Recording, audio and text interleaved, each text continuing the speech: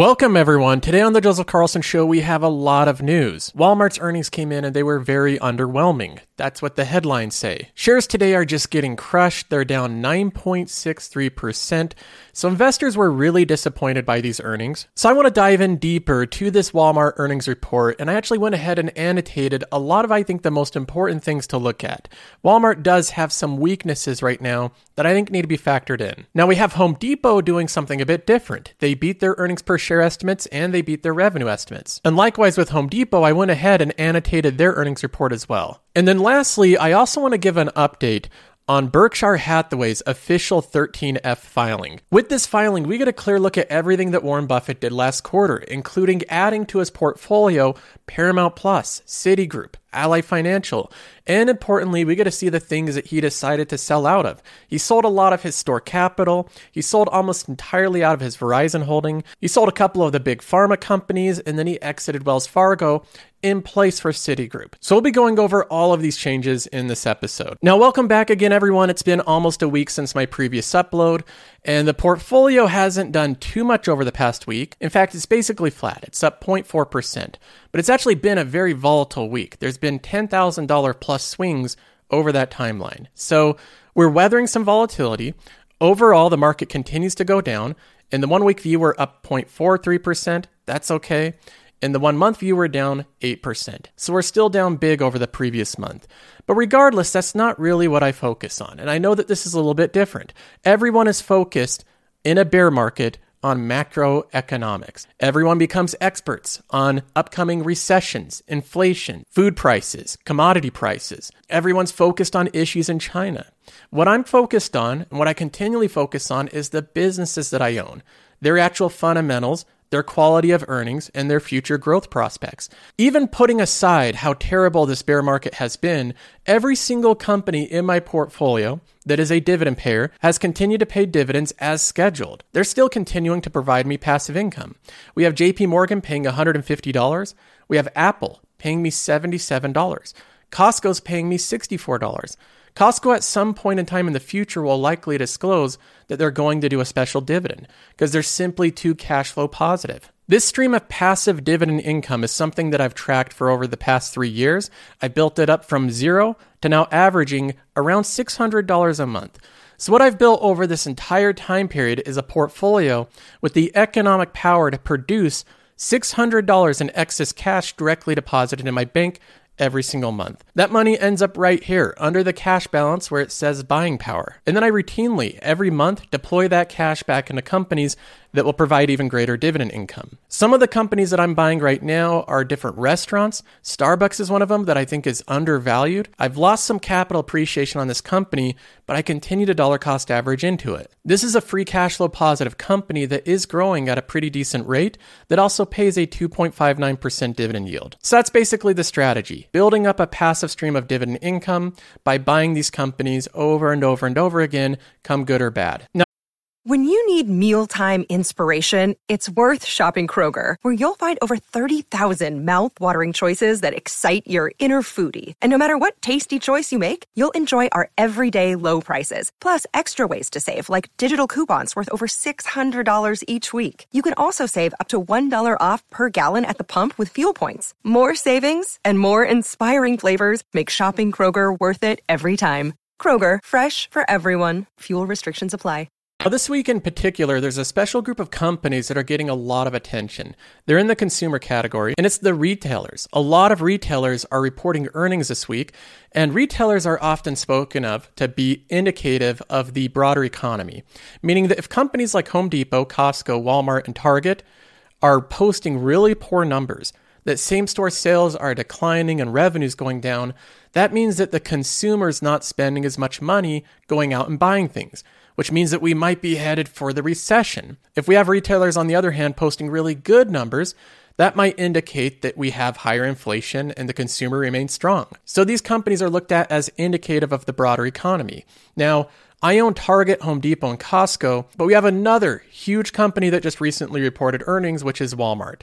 Walmart earnings are dented by food inflation and staffing costs. After the earnings, the company's down 9.68%. And the big news here is that the earnings per share was 1.3 versus 1.48. So they missed pretty big on their earnings per share. They also missed on their revenue, $141.5 billion versus $138. So both the top line and bottom line miss. Now, I want to actually dive in a little bit deeper at Walmart's earnings report because I think there's some things we can learn from it. First of all, they have at the first page some of the major highlights of the company. The one that stood out to me the most was the enormous slowdown in e-commerce growth. E-commerce, their online efforts, was 1% growth year over year. Now, they include in here a 2-year rolling basis, which was 38%. So they're trying to normalize the earnings, saying that the e-commerce was really good last year and it's not growing as much this year. Going down even further to page 2, we also see some weakness or at least slowing growth. Revenue grew by 2.4%. That's pretty slow, even for a company as big as Walmart. 2.4% growth is not something to get excited about. Now, moving on to this next part here, the free cash flow.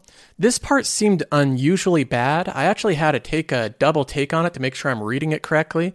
Because what I'm seeing here is that their operating cash flow was minus $3.8 billion, a change of minus $6.6 billion over the last year. Their capital expenditures grew by almost double, up to $3.5 billion. So they made far less money. In fact, it went into the negative in terms of cash flow, and they had rising expenses, which made their free cash flow minus $7.3 billion. Now, when I bring Walmart up on Qualtrim Insights, which this tool and this website's available to Patreon members, if I look at their history, this is unusual. Every single quarter, they've posted at least some positive free cash flow back to 2017. It's gotten pretty low on some quarters. So we have last year them posting $300 million, but they've never had a negative quarter in the past 5 years, and this one's minus $7.5 billion.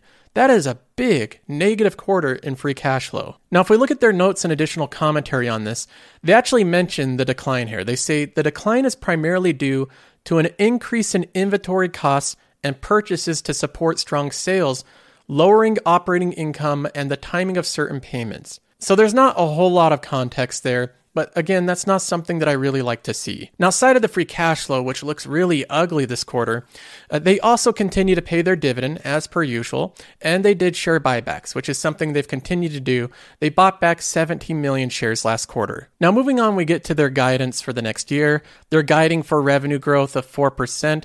Very slow, but I guess it's okay. At least they're guiding to the positive. Their same-store sales are guiding for 3.5%. They gained 3% same-store sales this quarter, so I think that seems okay. We have EPS growth that they're decreasing their guidance by 1%. So now they're guiding to grow their earnings per share by 4 to 5%, which is very slow earnings per share growth. Now let's go ahead and compare that earnings report and their future guidance to their current valuation. Right now, Walmart trades at a 21.8 forward PE. That to me seems a little expensive. That's quite a high PE for a company that's a retailer, that's growing its online sales by 1% last quarter, that's free cash flow negative this quarter, and is moving their guidance down to 4 to 5% earnings growth. You're paying a 22 forward PE ratio. That right there just looks expensive. The enterprise value to EBITDA is 14.32. That's not exactly cheap for this company. So just based off of the two most fundamental valuation metrics, Walmart does not look cheap based off of their incredibly slow future guidance. So this isn't really shocking to me that the company's selling off right now. This 11 to 12% sell-off, I don't think it should be too unexpected. So ultimately, Walmart is a slow-growing company. It grows pretty consistently with the economy year over year. The same-store sales will probably continue to grow at 3%, but costs are rising, inflation is taking its toll, and this latest quarter, if we look at the latest quarter here, the worst free cash flow quarter they've had in recent history. Now that probably will improve. You can see that these free cash flow quarters can move into the positive, but that free cash flow hit, I think, is also another negative to factor in. Overall, I don't think that Walmart's the worst buy in the market, but right now it's not really tempting me. This isn't something where I want to go in and buy the dip. Now, next up, we have Home Depot, which also reported today. I currently have $9,600 in value in this company, a gain of $1,574 currently. The headline news is that Home Depot raises its full year outlook as shoppers trade up to premium products and fuel record Q1 sales. We can look at the analyst expectations. Earnings per share for Home Depot came in at $4.09 versus $3.68 expected. So they absolutely crushed their EPS. Their revenue was also a large beat, $38.9 billion versus $36.7 expected. So they beat on the top line and the bottom line. That's good news. Now, I did the same thing and annotated some of the details on Home Depot's earnings report. Right here at the beginning, they say that comparable same-store sales for the first quarter in 2022 increased to 2.2%. So they grew same-store sales 2.2%, and I think anything in the positive for them was good, because they're going against very tough comparable sales, being one of the biggest pandemic winners. So 2.2 same-store sales is not anything crazy, but investors are just hoping that they don't have a decline in same-store sales. So 2.2 overall is slow, but good. Now, they also give guidance here, and overall, they're guiding for a slowdown. 3% same-store sales growth and 3% total sales growth. 3% is slow growth, even for a company like Home Depot. Then they also guide diluted earnings per share percent growth to be mid-single digits.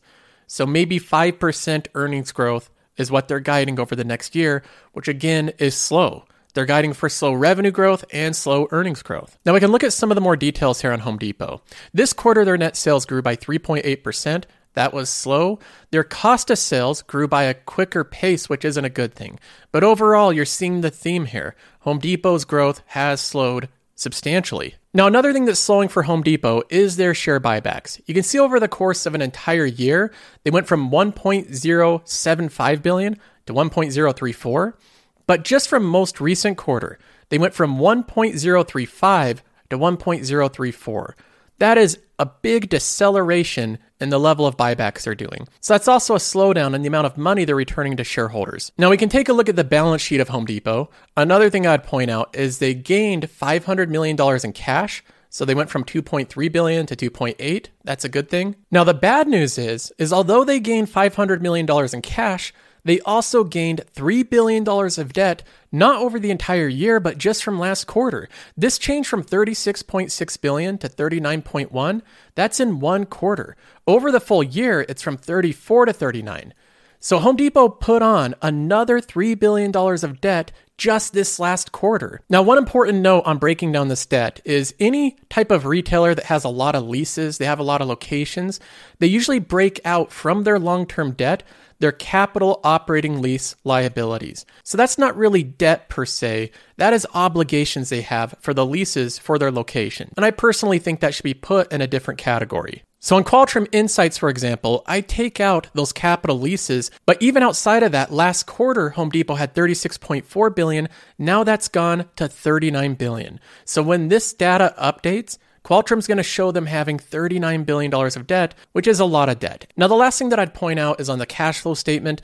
Just a simple observation here. Home Depot did increase the amount of dividends they're paying by 10%, which seems good, a 10% raise, but at the rate that they're growing, they're not going to be able to maintain growing their dividend by 10% year over year unless their earnings accelerate faster than they are. Right now, Home Depot has a 2.57% yield, which is a nice healthy yield. Their payout ratio is 44%, a little higher than their historical payout ratio, but it still looks okay. A payout ratio of above 40 is a little bit on the high end though. Most companies I invest in, I want that payout ratio to be below 40%. So look, Home Depot's a company overall that is guiding for 3% same-store sales growth, 5% earnings growth. So very slow EPS growth that's below the market's average. Most companies grow earnings a little bit faster than that. So Home Depot's guiding for this very slow growth. And in the meanwhile, they're stacking on billions of dollars of debt seemingly every single quarter. You can see the trend here. Now, in terms of valuation, the PE ratio for Home Depot is 18.48. That's a little bit above the S&P 500. It's lower than Walmart, but I still don't consider this to be a very cheap company based off of its growth rate. It's trading at an enterprise value to EBITDA of 13.4. That is kind of expensive. It's on the higher end for a company expected to grow earnings by 5% and have very slow same-store sales growth and a company that's stacking on more debt. I see a lot of things slowing down for Home Depot, but the valuation still doesn't reflect that fully. And I think it's telling that even though Home Depot beat on their earnings and their revenue estimates by a wide margin, the company's only up 1.45%. So barely even a pop when you factor in that the rest of the market's in the green right now. Basically, Home Depot had to beat its earnings by a huge margin just to keep up with the rest of the market. So overall, even though companies like Home Depot and Walmart are down pretty big year to date, Walmart's down 9.3%, Home Depot's down 26%, I don't consider either of these to be stills or situations where I would go out and buy the dip aggressively. I think both of them are going through a lot of troubles. They're both stacking on debt. Walmart had a hugely negative free cash flow quarter. Home Depot stacked on $3 billion of debt in the quarter. They're both guiding for 4 or 5% earnings growth over the next year, and their valuations are still on the high end for retailers. Now, moving on, we have Warren Buffett and Berkshire Hathaway's full 13F statement, which shows all the trades they made last quarter, the official trades. In it, we get a lot of insight into what Warren Buffett and Berkshire Hathaway are thinking. First of all, I went through and highlighted some of the most interesting buys here and the most interesting sells. So let's go ahead and go through those. We have HPQ, which is Hewlett Packard. Even though this represents a very small portion of Berkshire, they added to this position. HP is for sure a value company, trades at a very low forward PE ratio. It has very slow revenue growth, but pretty consistent overall. It's free cash flow generative and does share buybacks, and they've been growing their earnings consistently. Now, HP is not a company that really interests me, so I'm not going to be doing much research on this one. It does, however, feel very much like a typical Warren Buffett purchase. We also have Warren Buffett selling out of Wells Fargo completely. So he dumped Wells Fargo, what little amount he had, and then he purchased Citigroup. Citi stock is bumped up 7% after the Buffett bump. And if we look at the valuation here, Citigroup is undoubtedly the cheapest of the big four banks. It trades at a price to book of 0.5. We can compare that to JP Morgan, for example. Even after JP Morgan has traded down substantially from 1.8, it now sits at 1.37. So it's still valued at over double the valuation of Citigroup. So Citigroup, by the numbers, is very cheap. But overall, it's a less diversified, less insulated bank than one like Bank of America or JP Morgan. That's another one that I probably won't be following them into, but I think it's a decent value play. We also have Paramount Global. He added this one to the portfolio. Paramount Global is the Paramount Plus streaming service.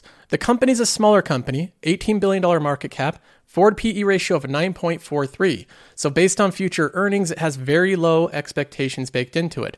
It has an enterprise value to EBITDA of 5.19. So it's a very cheap company on paper. It is growing its revenue, it is free cash flow generative, and it does have some dilution, but not enough to be concerned with. Overall, though, I look at this company, and I think the biggest bull case for Paramount Plus is to simply be acquired by another company. To have Apple or Amazon or Netflix or Disney, another big company that wants a lot of content, could come in and buy this company, and that would give it a little bit of a premium. So I think Warren Buffett is kind of doing this on the possibility of an arbitrage. He's buying a company that's trading at a discount. There's some chance that it will be purchased by another company, and in the process, he could make some money. That would be my guess. After that, we also have a very interesting new addition to the portfolio, Ally Financial. Ally is a company that I've been interested in for a very long time. If I'm going to buy another bank, it'll probably be Ally. Trades at a 5 forward PE ratio. The price to book is 0.9. So not as cheap as Citi, not as expensive as JP Morgan, but this bank is very well managed and it's running in an incredibly efficient way and it's growing. The revenue growth overall is steady and consistent. Their debt's being reduced over time. They pay a growing dividend and the shares outstanding are declining as they're doing buybacks. This bank currently pays a 3% dividend yield with a 12% payout ratio. So it has a healthy and growing dividend along with doing share buybacks. And I think that when you look over the entire financial metrics of this company, it's a very strong company. Overall, I think it's going to do well. The biggest concern with Ally Financial is if we go into a recession, this bank in particular is very much concentrated into auto loans. But overall, I do like the purchase of Ally Financial. I think it's one of the better ones that he bought this last quarter. Now, if we look at the companies that he sold or reduced, I think it's just as much telling. He sold out of the pharmaceutical companies, so he dumped AbbVie and Bristol Myers Squibb. He also sold out of Wells Fargo, so he replaced that one with Citigroup. And then he also dumped 99.1% of his Verizon stake. And this was a pretty significant stake. This made up 2.28% of Berkshire's portfolio. I've called this one for a long time. I think Verizon is a value trap. I think it's mostly a dud. I think it's going to be basically dead or next to dead money for a very long time going forward. And every time I look at the numbers, I come to that same conclusion. It's a cheap company on paper, a 9 forward PE ratio. But what are you getting for that? You're getting almost no revenue growth. Back in 2017, they had $126 billion. Now they have $133. So a couple $1 billion of revenue growth over the course of 5 years on the size of 130 plus revenue. That is not a lot of revenue growth. So their revenue growth is really almost non-existent. It's really not that meaningful at all. And their debt growth is actually meaningful. In 2019, they had $111 billion of debt. Now they have $150 billion of debt. They're actually growing their debt more consistently than their revenue. This is not something that I want to see with any company that I own. And the amount of debt that Verizon has is just staggering. $150 billion of debt for a company with a $205 billion market cap. So every time I look at Verizon, I just come back to the same conclusion that this is a wide moat company, but it has very little growth, very little earnings growth. It has a very large payout ratio, and it's going to be weighed down by a massive, staggering pile of debt for the long-term future. It's not the type of company that I want to make individual investments into. So if I was a Berkshire shareholder, I'd be happy to see them exit this position. So there's my thoughts on Warren Buffett's changes to the Berkshire Hathaway portfolio. Overall, he still has that massive 43% weighting in Apple alone. And it doesn't look like he's intending to sell this anytime soon because he recently just added a little bit more last quarter. He's of course adding still to financials and heavy to oil companies. So Warren Buffett has built out a massive energy business, which he continually adds more and more to. It's a pretty incredible business that Berkshire owns. So that's all for now. Later this week, I'll have more reaction videos on different earnings reports like this one, as well as commentary on different things I'm doing with my portfolio. So if you haven't already, subscribe to the channel, and I'll see you next time.